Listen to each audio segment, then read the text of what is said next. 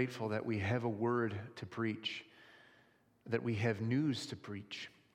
And so, Lord, I pray that as I go about doing that, you would bless your word as it is proclaimed. Open our hearts, the eyes of our hearts, to receive it. And Lord, would you give us a greater glimpse of your glory, your holiness, our sin, and the atonement that our Savior has made for us because of the great love. Lord, I pray that you would help us, that this would be a help to us as we seek to fathom the greatness of your love for the church. I pray this in Jesus' name. Amen. Well, if you've got your Bibles, I want to ask you to turn to 1 Chronicles chapter 13. 1 Chronicles chapter 13. Last week, we drank from the wells of God's promises to make for his people a stronghold, a place of safety and security. And this was the responsibility given to the little m Messiah. David began to fulfill that responsibility when he, with the Lord's strength, destroyed the enemy's stronghold of Jebus and replaced it with the stronghold of the Lord's people, Jerusalem. And what Jerusalem was sweet. And it was a gift of the Lord, a reminder, a tangible taste of his strength and his refuge for the people of God. But Christ is the refuge for the people of God. How sweet in a world of risk and struggle, and of threat and violence and death, a world of enemies, to have a place of safety, a place of security, a stronghold, a strong tower, a fortress, a place to fix your eyes when you think of the enemies, and you turn your eyes upon it and be comforted by the strength of the Lord your God. You remember that at the end of that passage, the historical account of what David did, the work of this little m Messiah, the result of that was great rejoicing, feasting and joy. And this is the Lord's design for the office, the role of Messiah. And since Christ Jesus is the full and final and great Messiah who fulfilled once and for all the office of Messiah, in a way that all the other Messiahs, anointed kings of God's people, were simply shadows of. And we too are reminded of the responsibility given to Jesus by the Lord God, his Father. The responsibility given to him to be the stronghold, which we, when we are afraid of the enemies of our souls, the enemies of the church, even sickness and death itself, and we turn our eyes to him, as Hebrews 12 tells us, to fix our eyes, fix our gaze on him, and be filled with the sweet comfort of refuge and safety of the Lord our God. But there does remain a problem. Even when the people of the Messiah have a refuge to turn their eyes to in times of trouble, it is our eyes that are the problem. And that was one of the problems we saw in the days of Judges, if you remember that, as we went through the days of Judges, the period of time immediately preceding the time of the kings. Remember that recurring phrase, there was no king and everyone did what was right in their own eyes. Now, of course, it's not merely a problem with ocular nerves. It's not merely a problem with your glasses prescription, but it is the blindness that comes from sin. our ability to see what is good and what is evil, our ability to see how worthy God is of worship and how foolish and how unworthy idols are of worship, and even how unworthy even good things are of worship and adoration. See, we see sinful pleasure on one side, and we see God's glory on the other, and we have a hard time figuring out which one is more beautiful. How blind we are. For the people who belong to the Lord's Messiah, though, this is also a responsibility given to him by the Lord God, giving God's eyes to his people. And we can see this in the next events recorded in 1 Chronicles, where David, the anointed Messiah, seeks to restore worship before the ark which represented God's holy presence with his people. Essentially, it was his throne on earth. And that does bring us to our first point. And the Messiah is to give the Lord's eyes to his people. And I pray that you can see this with me as well as we go through 1 Chronicles 13. David seeks the counsel of the leaders of the people of God. And we're told his plan seems right in the eyes of the people, and that is a red flag. Wherever you see that phrase in Scripture, you want to scream to the people in the pages, don't do it! Let's read 1 Chronicles 13, 1-14. David consulted with the commanders of thousands and of hundreds, with every leader. And David said to all the assembly of Israel, if it seems good to you and from the Lord our God, let us send abroad to our brothers who remain in all the lands of Israel, as well as to the priests and Levites in the cities that have pasture lands, that they may be gathered to us. Then let us bring again the ark of our God to us, for we did not seek it in the days of Saul.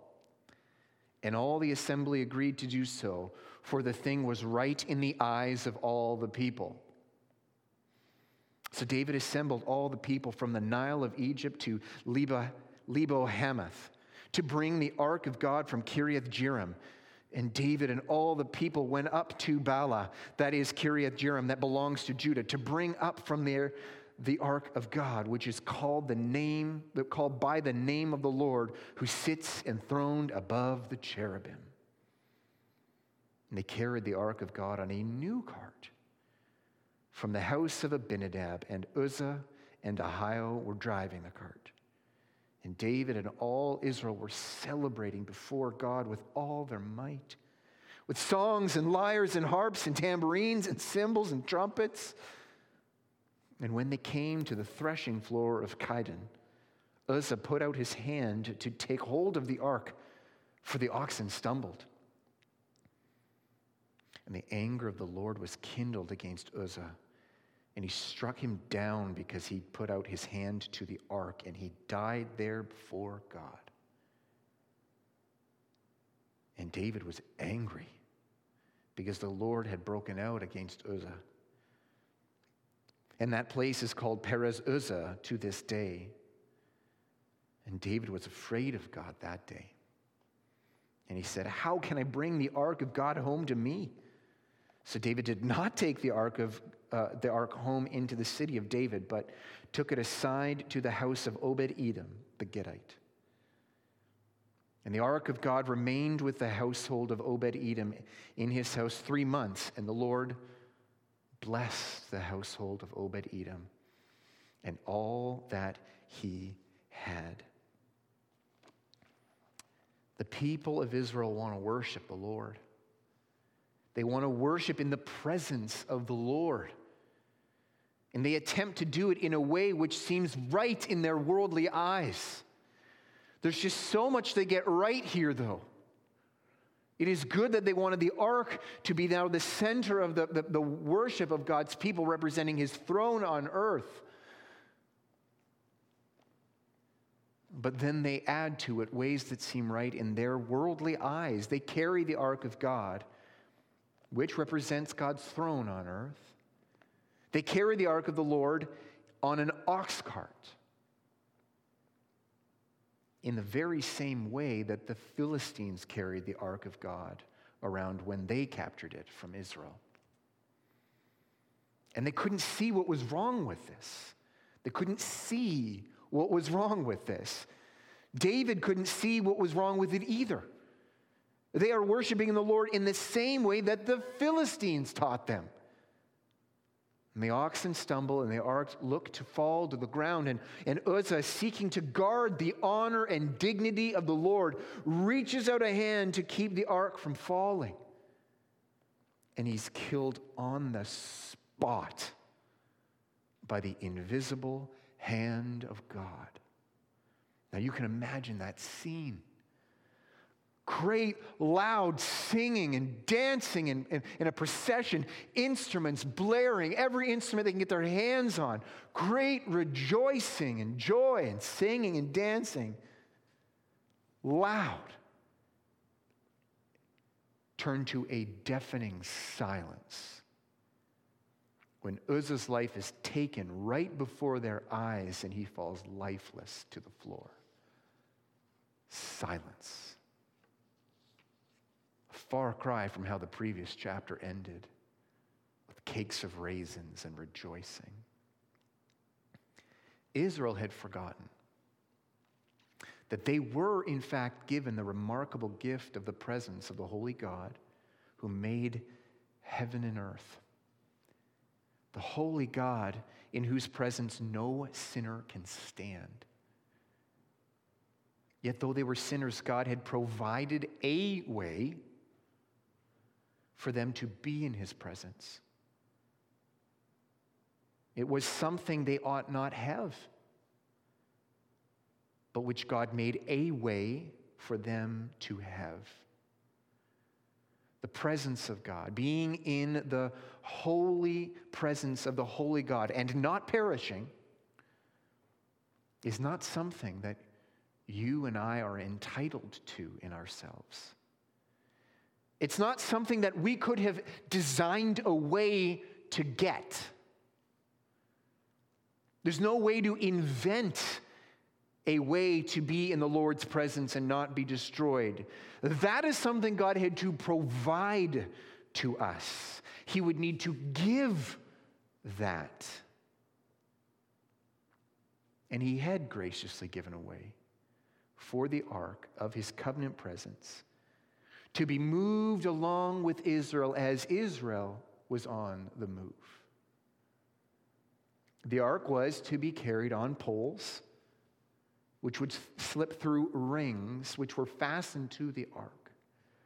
And then priests were provided by the Lord, and they would be sanctified, purified, consecrated by sacrifices and cleansing, which God had also provided these sacrifices and cleansing rituals. And then they would carry the ark on behalf of the people of God. It was for their joy and for their good that God had provided this way. Now, brothers and sisters, we read this and we are shocked. How is it that simply carrying the ark the wrong way would lead to poor Uzzah's death? Why is it that there was a way to approach the presence of God that would destroy the people? Brothers and sisters, this is because we don't have godly eyes that we ask that question.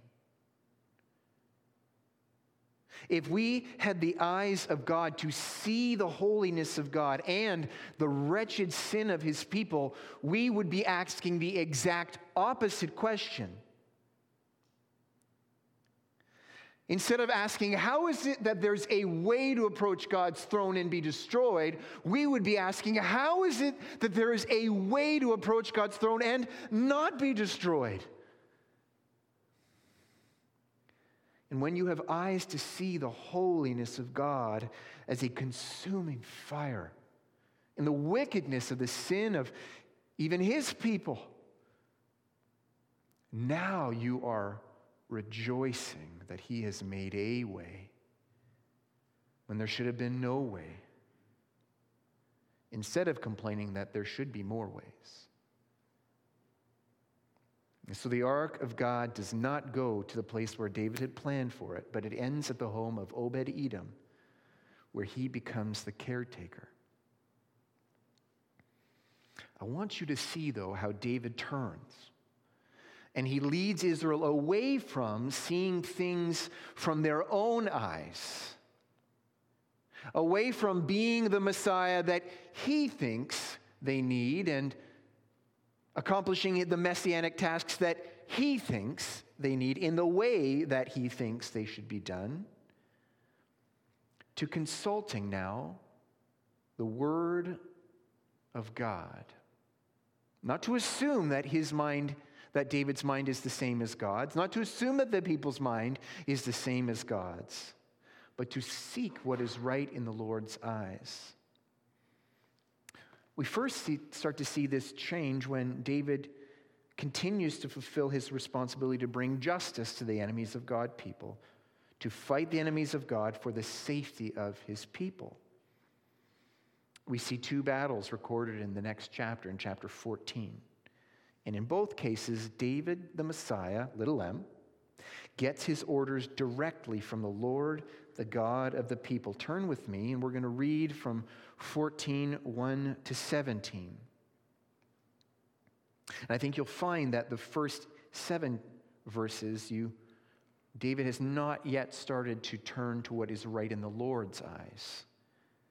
But we see this in verse 8. Read this with me. First, chapter 14, verse 1. And we'll read all the way to 17, the end of the chapter. And Hiram, king of Tyre, sent messengers to David and cedar trees, and also masons and carpenters to build a house for him. And David knew that the Lord had established him as king over Israel, and that his kingdom was highly exalted for the sake of his people Israel. And David took more wives in Jerusalem. David fathered more sons and daughters. These are the names of the children born to him in Jerusalem: Shammua, Shobab, Nathan, Solomon, Ibhar, Elishua, Elpalet, Noga, Nepheg, Japhia, Elishama, Belidia, and Eliphelet. When the Philistines heard that David had been anointed king over all Israel, all the Philistines went up to search for David. But David heard of it, and he went out against them. Now the Philistines had come and made a raid in the valley of Rephaim, and David inquired of the Lord, "Shall I go up against the Philistines? Will you give them into my hand?" And the Lord said to him, "Go up, and I will give them into your hand." And he went up to Baal Perazim, and David struck them down there. And David said, "God has broken through my enemies by my hand like a bursting flood." Therefore the name of the place is called Baal Perazim. And they left their gods there, and David gave command, and they were burned. And the Philistines yet again made a raid in the valley, and when David again inquired of the Lord of God, God said to him, "You shall not go up after them. Go around and come against them opposite the balsam trees. And when you hear the sound of marching in the tops of the balsam trees, then go out to battle. For God has gone out before you to strike down the army of the Philistines." And David did as God commanded him, and they struck down the Philistine army from Gibeon to Gezer.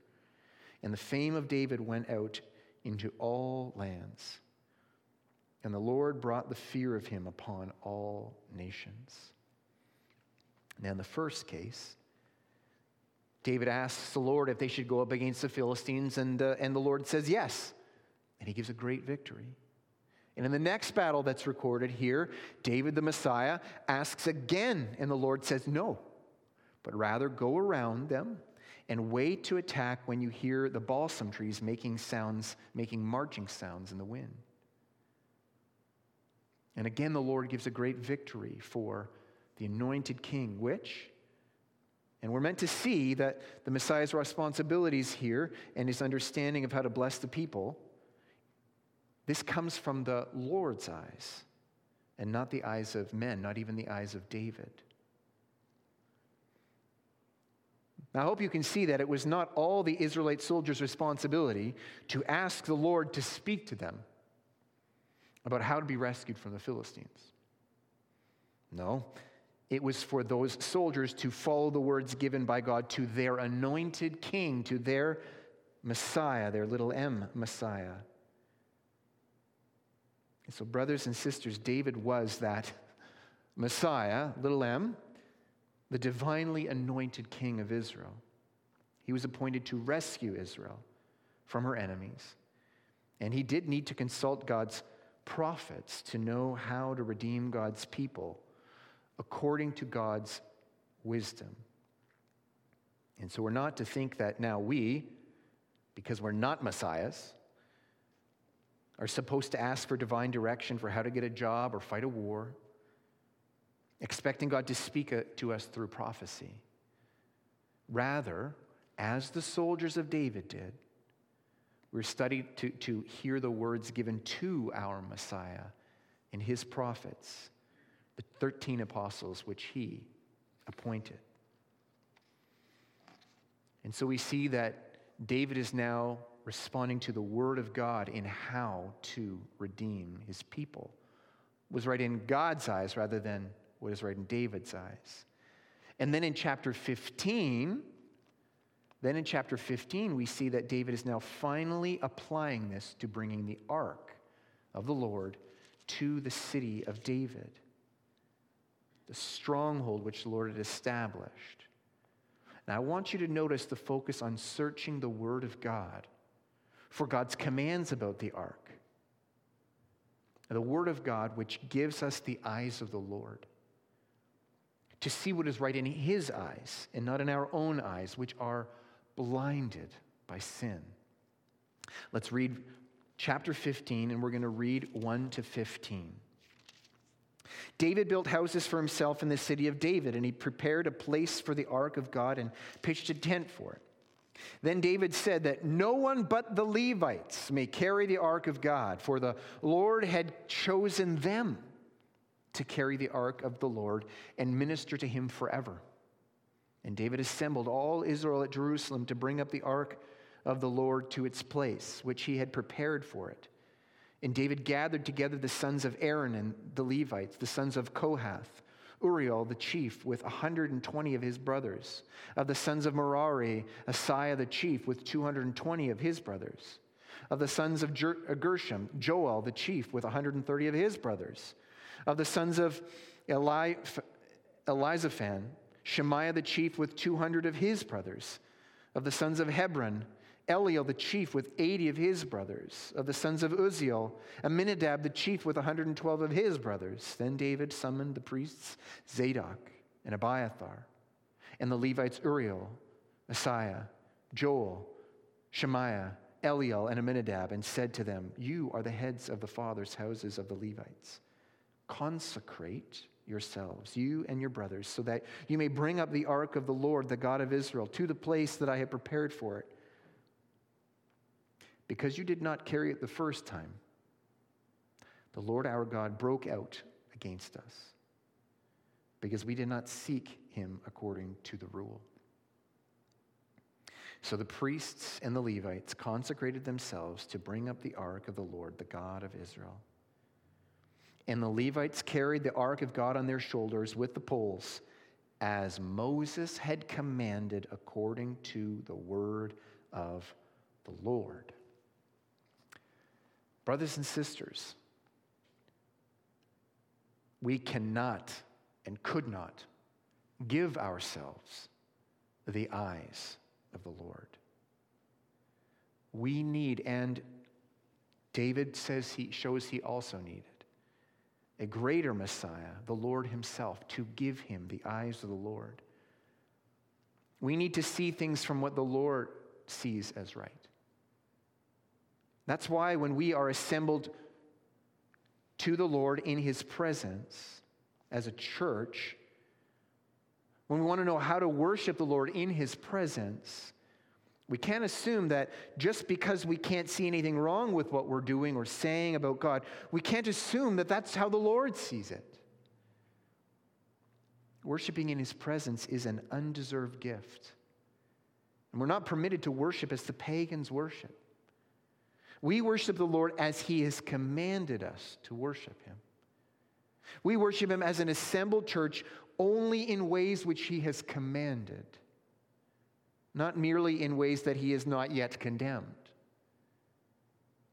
Now recall from our series this fall that the New Testament uses the language "before the Lord" to describe the church gathered together for worship. That phrase is going to occur lots of times in this passage. And the New Testament parallel to that is when a church assembles as one body to worship him. We're always before the Lord if we know him, but there's a special sense that we are publicly showing what it looks like to be before the Lord when we gather for worship. And you're not going to find a passage in the Old Testament that says, "Do not put the ark of God on an ox cart." But you will find a passage that says, "Do carry the ark on poles carried by purified priests." The human heart is an idol factory and constantly finding new idols to worship. It's also new ways to worship Jesus. Constantly people are coming up with. And these ways are actually more similar to the way that pagans worship than how God has provided us to worship him. The way we worship is shaped by God, and it's shaped very wisely, because he knows that these things shape our desires. The way we worship God shapes how we see him. It shapes our desires. So by relying only on what the Word of God says about worship, what we're doing is we're actually gladly admitting that our eyes are dim, and so that we will just simply trust the Lord's eyes. And it is the Messiah's responsibility to lead the people of God to seek the Lord's eyes, to do what is right in his sight. And David repented and began to do this. But what David did in part, his great son, Jesus Christ, does in full. He sanctifies, which means makes holy, his people from within. He changes our hearts, not so that we always know what the Lord would want, but that our hearts would long for and embrace and submit to the Word of God. He sends his Spirit so that we can now see glorious truths in God's Word. To see the things that we read in God's Word as true and good and beautiful. To see that they are more beautiful than what the world says. To see the things that God's Word says as more glorious than our own ideas of God. Or whatever the God is that we would imagine. The God that is revealed in the Bible is more glorious, and the Holy Spirit opens our eyes to see that. To see God's commands as sweeter and more righteous and more stable than the world's commands. And wicked and changing understanding of what is a good and bad person, or what is a loving and unloving person. We see how foolish the world's descriptions of those things are, and we see that the Lord's descriptions of righteousness and unrighteous are sweet and true and beautiful and good and stable. And so then let us be people who trust the eyes of the Lord, the Word of God, even more than we trust our own eyes. What his Word says is good and holy, let our own hearts see those things as good and right and holy. Let us not be foolish enough to trust what is right in our own eyes. It is actually very unlikely that the Israelites realized how much the Philistines had influenced their view of what would be worship and which would be pleasing to the Lord. They didn't probably realize how much the Philistines had influenced them to think, oh, God wouldn't care about these things because I don't. God wouldn't see this as an offense because I don't. And so it is with us. I want us to see this. I want us to not underestimate how much our culture has affected what you find to be reprehensible or acceptable, or perhaps even just wrong, but still respectable wrong. And brothers and sisters, in this day, this is very true of our culture's view of sexuality and gender. Now, where the Bible used to simply be offensive to the culture when it has spoken of God-chosen gender roles, of what is a woman and what is a man. How does a man worship God as a man, and how does a woman worship God as a woman? Now it's even offensive that a person actually has a knowable gender given by God, which corresponds to their body. And if you don't recognize the blindness of the world without Christ, you will not know how to navigate that problem. Even more, if you don't come to grips with your own ability to be shaped by what is right in the eyes of the world around you, you will be tempted to judge something based upon how you feel about it, rather than what God reveals in His Word. And make no mistake, how you feel about it will be shaped by the world around you in the same way that how the Israelites felt about putting the ark of God on an ox cart was shaped by the Philistine world around them. We're going to see this in two ways in which the Lord, through the Messiah, is to open people's blind eyes. We're going to see this in two main ways in the rest of the chapter. First is to awaken the fear of the Lord, and second, to awaken a desire for the Lord. So we'll first look at how the Messiah is to awaken the fear of the Lord, which is our second point. And I wonder if you saw this in the passage where Uzzah is struck down before the Lord. We're meant to see very clearly in David, who serves as a representative of the covenant people that day. Look at verse 12 of chapter 13. David representing his people. And David was afraid of God that day. And he said, how can I bring the ark of God home to me? Fear of the Lord is a good gift, brothers and sisters. It is a good and sweet, and it is a life-giving gift. Let's see of Psalm 19. We can see this. Psalm 19, verse 7. The law of God is perfect, reviving the soul. The testimony of the Lord is sure, making wise the simple. The precepts of the Lord are right, rejoicing the heart. The commandment of the Lord is pure, enlightening the eyes. The fear of the Lord is clean, enduring forever. The rules of the Lord are true and righteous altogether. More to be desired are they than gold, even much fine gold, sweeter also than honey and drippings of the honeycomb. Moreover, by them your servant is warned. In keeping them there is great reward. It's clean. The fear of the Lord is good. It endures forever. To have eyes to see how awesome and how terrifying, how holy and how powerful and sovereign and righteous the Lord is. To have eyes to see how terrifying it is to fall into the hands of the holy and living God. To have eyes to see that is a life-giving gift, which is not one that we're born with, brothers and sisters, after Adam's fall. Sin clouds our eyes just to see the holiness of God. It makes us fear men and death and pain and bankruptcy.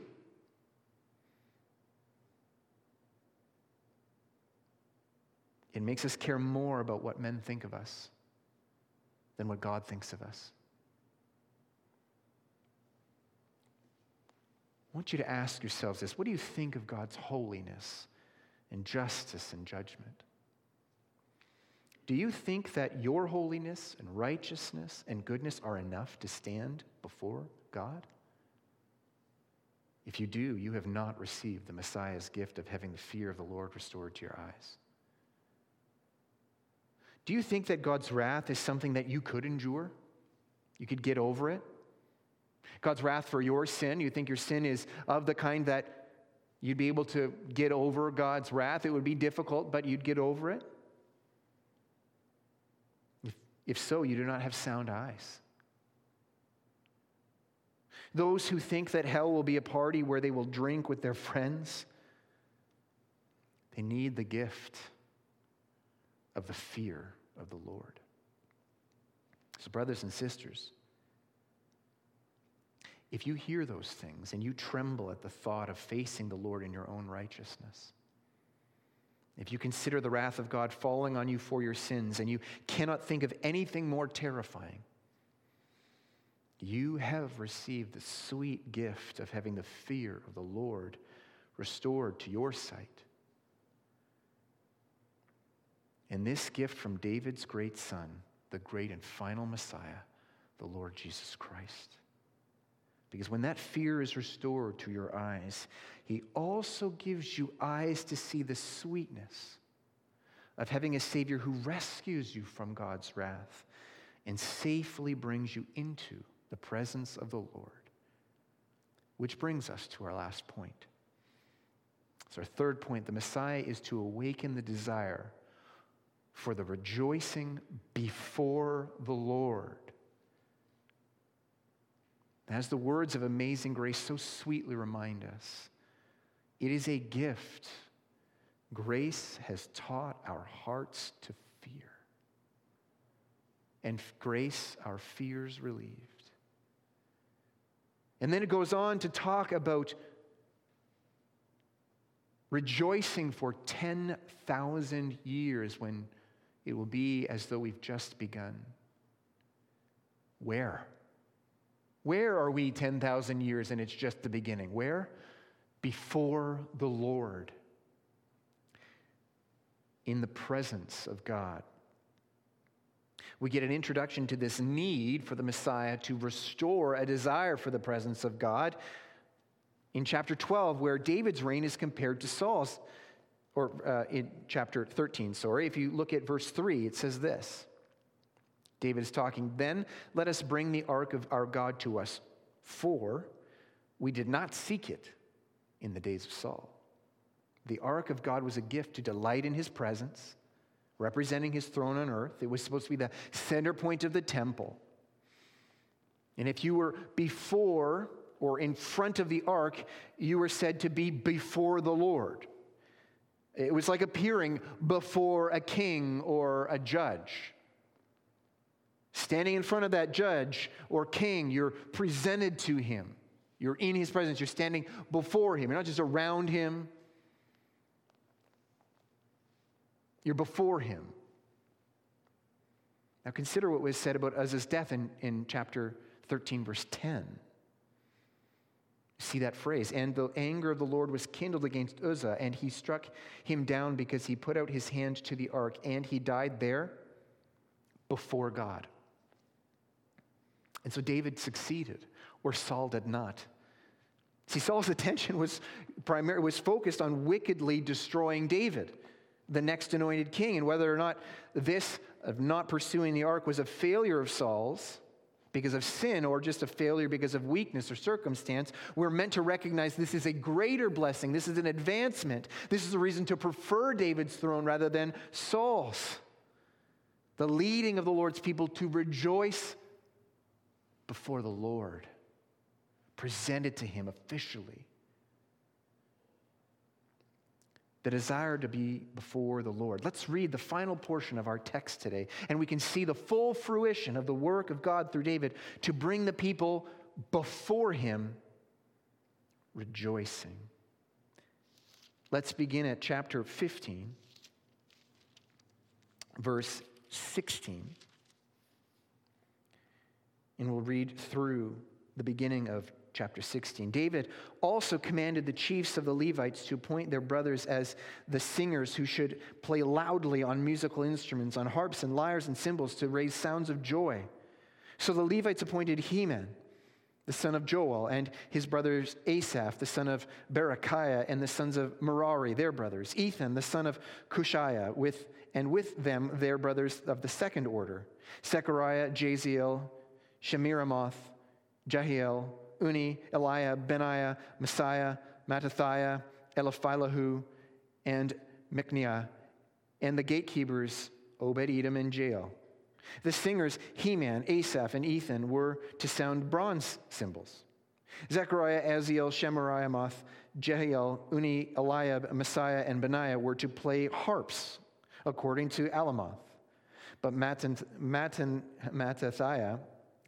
Eliphilahu, Micniah, Obed-Edom, Jael, and Azaziah were to lead with lyres, according to the Sheminith. Chechaniah, leader of the Levites in music, should direct the music, for he understood it. Berechiah and Elkanah were to be gatekeepers for the ark. Shebaniah, Jehoshaphat, Nathaniel, Amasai, Zechariah, Benaiah, and Eleazar, the priest, should blow the trumpets before the ark of God. Obed-Edom and Jehiah were to be gatekeepers for the ark. So David and the elders of Israel and the commanders of thousands went to bring up the ark of the covenant of the Lord from the house of Obed-Edom with rejoicing. And because God helped the Levites who were carrying the ark of the covenant of the Lord, they sacrificed 7 bulls and 7 rams. David was clothed with a robe of fine linen, and also were all the Levites who were carrying the ark, and the singers, and Chechaniah, the leader of the music of the singers. And David wore a linen ephod. So all Israel brought up the ark of the covenant of the Lord with shouting, to the sound of the horn, trumpets, and cymbals, and made loud music on harps and lyres. And as the ark of the covenant of the Lord came to the city of David, Michal, the daughter of Saul, looked out the window and saw King David dancing and celebrating. And she despised him in her heart. And they brought the ark of God, and set it inside the tent that David had pitched for it, and they offered burnt offerings and peace offerings before God. And when David had finished offering the burnt offerings and the peace offerings, he blessed the people in the name of the Lord, and distributed to all Israel, both men and women, to each a loaf of bread, a portion of meat, and a cake of raisins. Does that sound familiar? The covenant people assemble, and the priests are blowing trumpets before the ark of God. Burnt offerings, sacrifices of animals killed instead of the sinful people are offered before God. The scene ends not with terror and silence, as the first time they tried to bring in the ark. It ends now with great rejoicing. But the beautiful and ironic truth is that even though this scene ends in joy before the Lord, instead of terror and sadness, it is this event that actually, even though it had joy and fullness of joy, this event had more of the fear of the Lord. The scene with less fear of the Lord was also the one with less joy. And that's Messiah's responsibility from the Lord for his dearly beloved and sinful people, to lead them with the eyes of God, to awaken both the fear of God and yet a desire to rejoice before God, who they now fear, but yet they even more greatly desire than when they didn't fear him. So, brothers and sisters, there is no greater joy than to be before the Lord and have your sin atoned for, to stand in his presence. That is Christ's work in you to open your eyes to actually see that as valuable, to see that as more precious than life, to see that as worth giving up all other things to have, and to rejoice when you're able to worship in his presence, to long to assemble with his people, to stand before him, assembled officially before the king. And now those are gifts from the Messiah, the Lord Jesus Christ, to his people. To do an internal work which David was merely only able to do an external work for his people. And these are gifts from the Messiah, the Lord Jesus Christ. And they are gifts that cost him his life.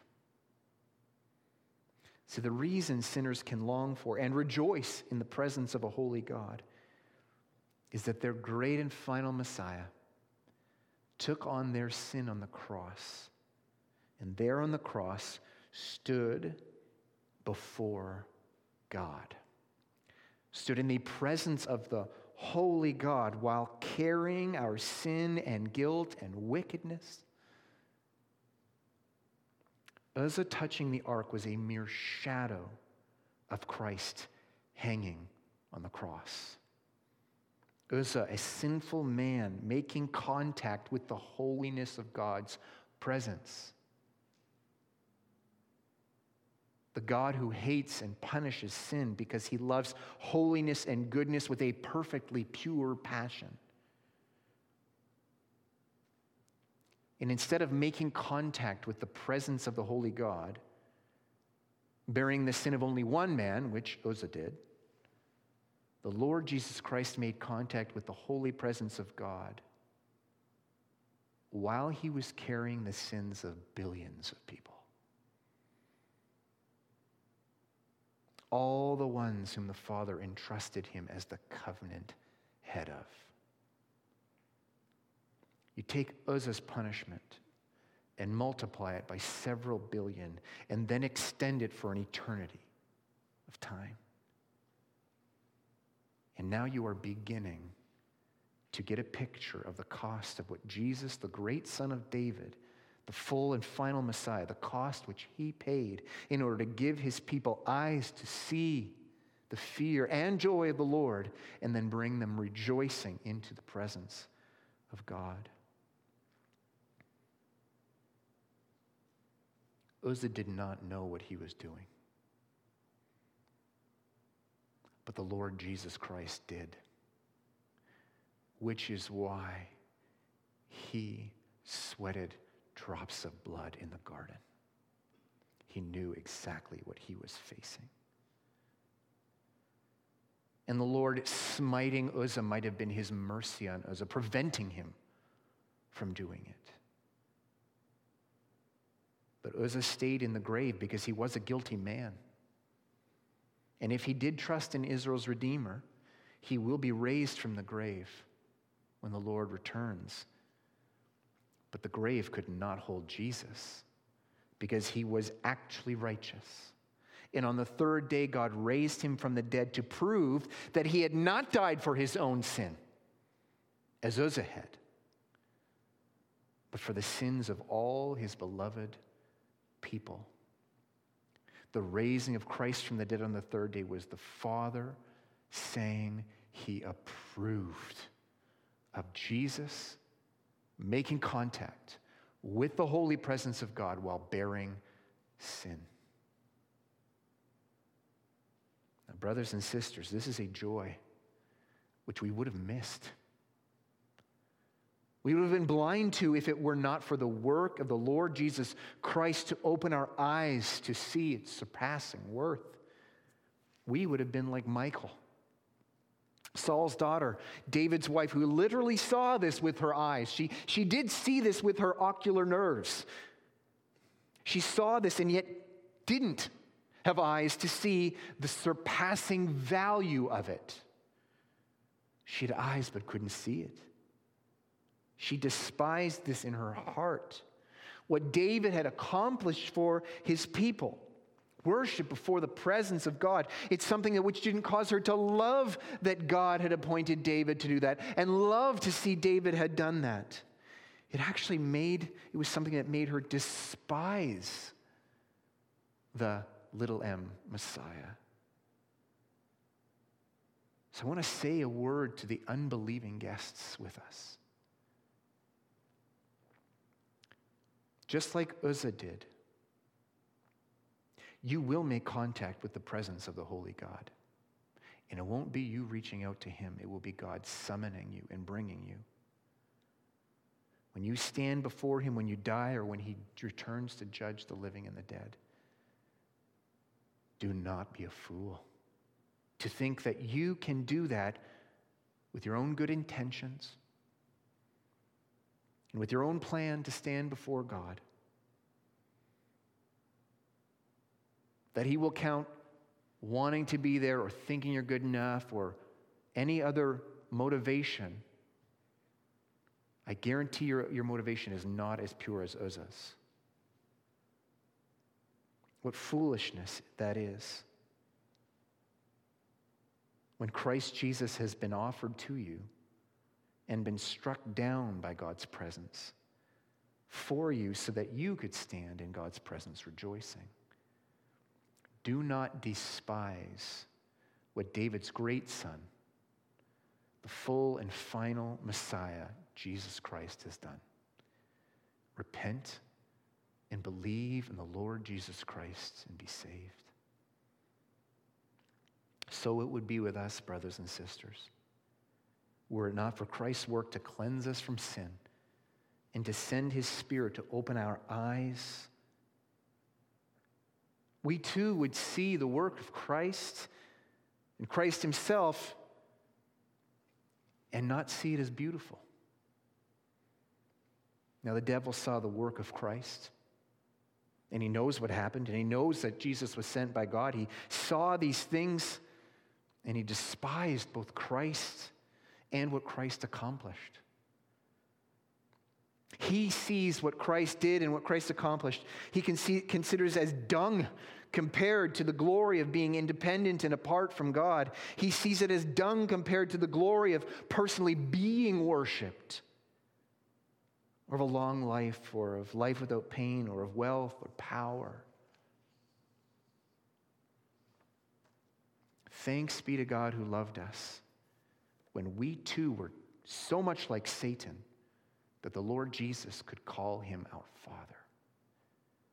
When we too did not truly fear the Lord, nor long for the sweetness of worshiping in his presence. And when we were like that, while we were enemies of God, he made us alive in Christ. And now we can say, along with Paul, that the treasures of the world, our own accomplishments, our own good intentions, being glorified, being worshiped, being respected, being pain-free, all of those things are as dung compared to the treasure of knowing Christ. We can despise treasure in comparison to what we now see as the glory of knowing Christ. We can even despise suffering. Consider it as nothing compared to what we can to now what we can see as the glory and joy of knowing Jesus Christ our Lord and being found in him. Let's pray. Father in heaven, we are grateful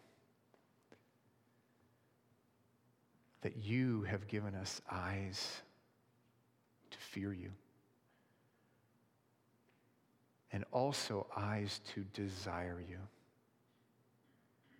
And we know that this is not something we can take credit for. We are not saved and our neighbor's not because we had better eyes. But having bad and wicked eyes, you saw us and you had mercy and affection and grace. You called us. And while enemies, you gave us your Son, who made contact with your presence, standing in the presence of the holy God as judge, while not just bearing the sin of one man, but billions. And we are grateful that you have counted us among those billions. Let us be people who don't trust our own eyes, who humbly just trust the eyes of our shepherd, recognize what is good what he says is good, what is pure, what he says is pure, what is holy is what he says is holy, and what he says is reprehensible. We also agree. Lord, I pray that you would keep our eyes from becoming dimmer and dimmer as the world has an influence on us. Lord, I pray that you would awaken in us more and more a fear of you, but also the sweet joy of knowing the gift of being summoned into your presence to delight in the love of a God who we once were enemies of. And I pray that we would worship you in such joy. And I pray this in Jesus' name.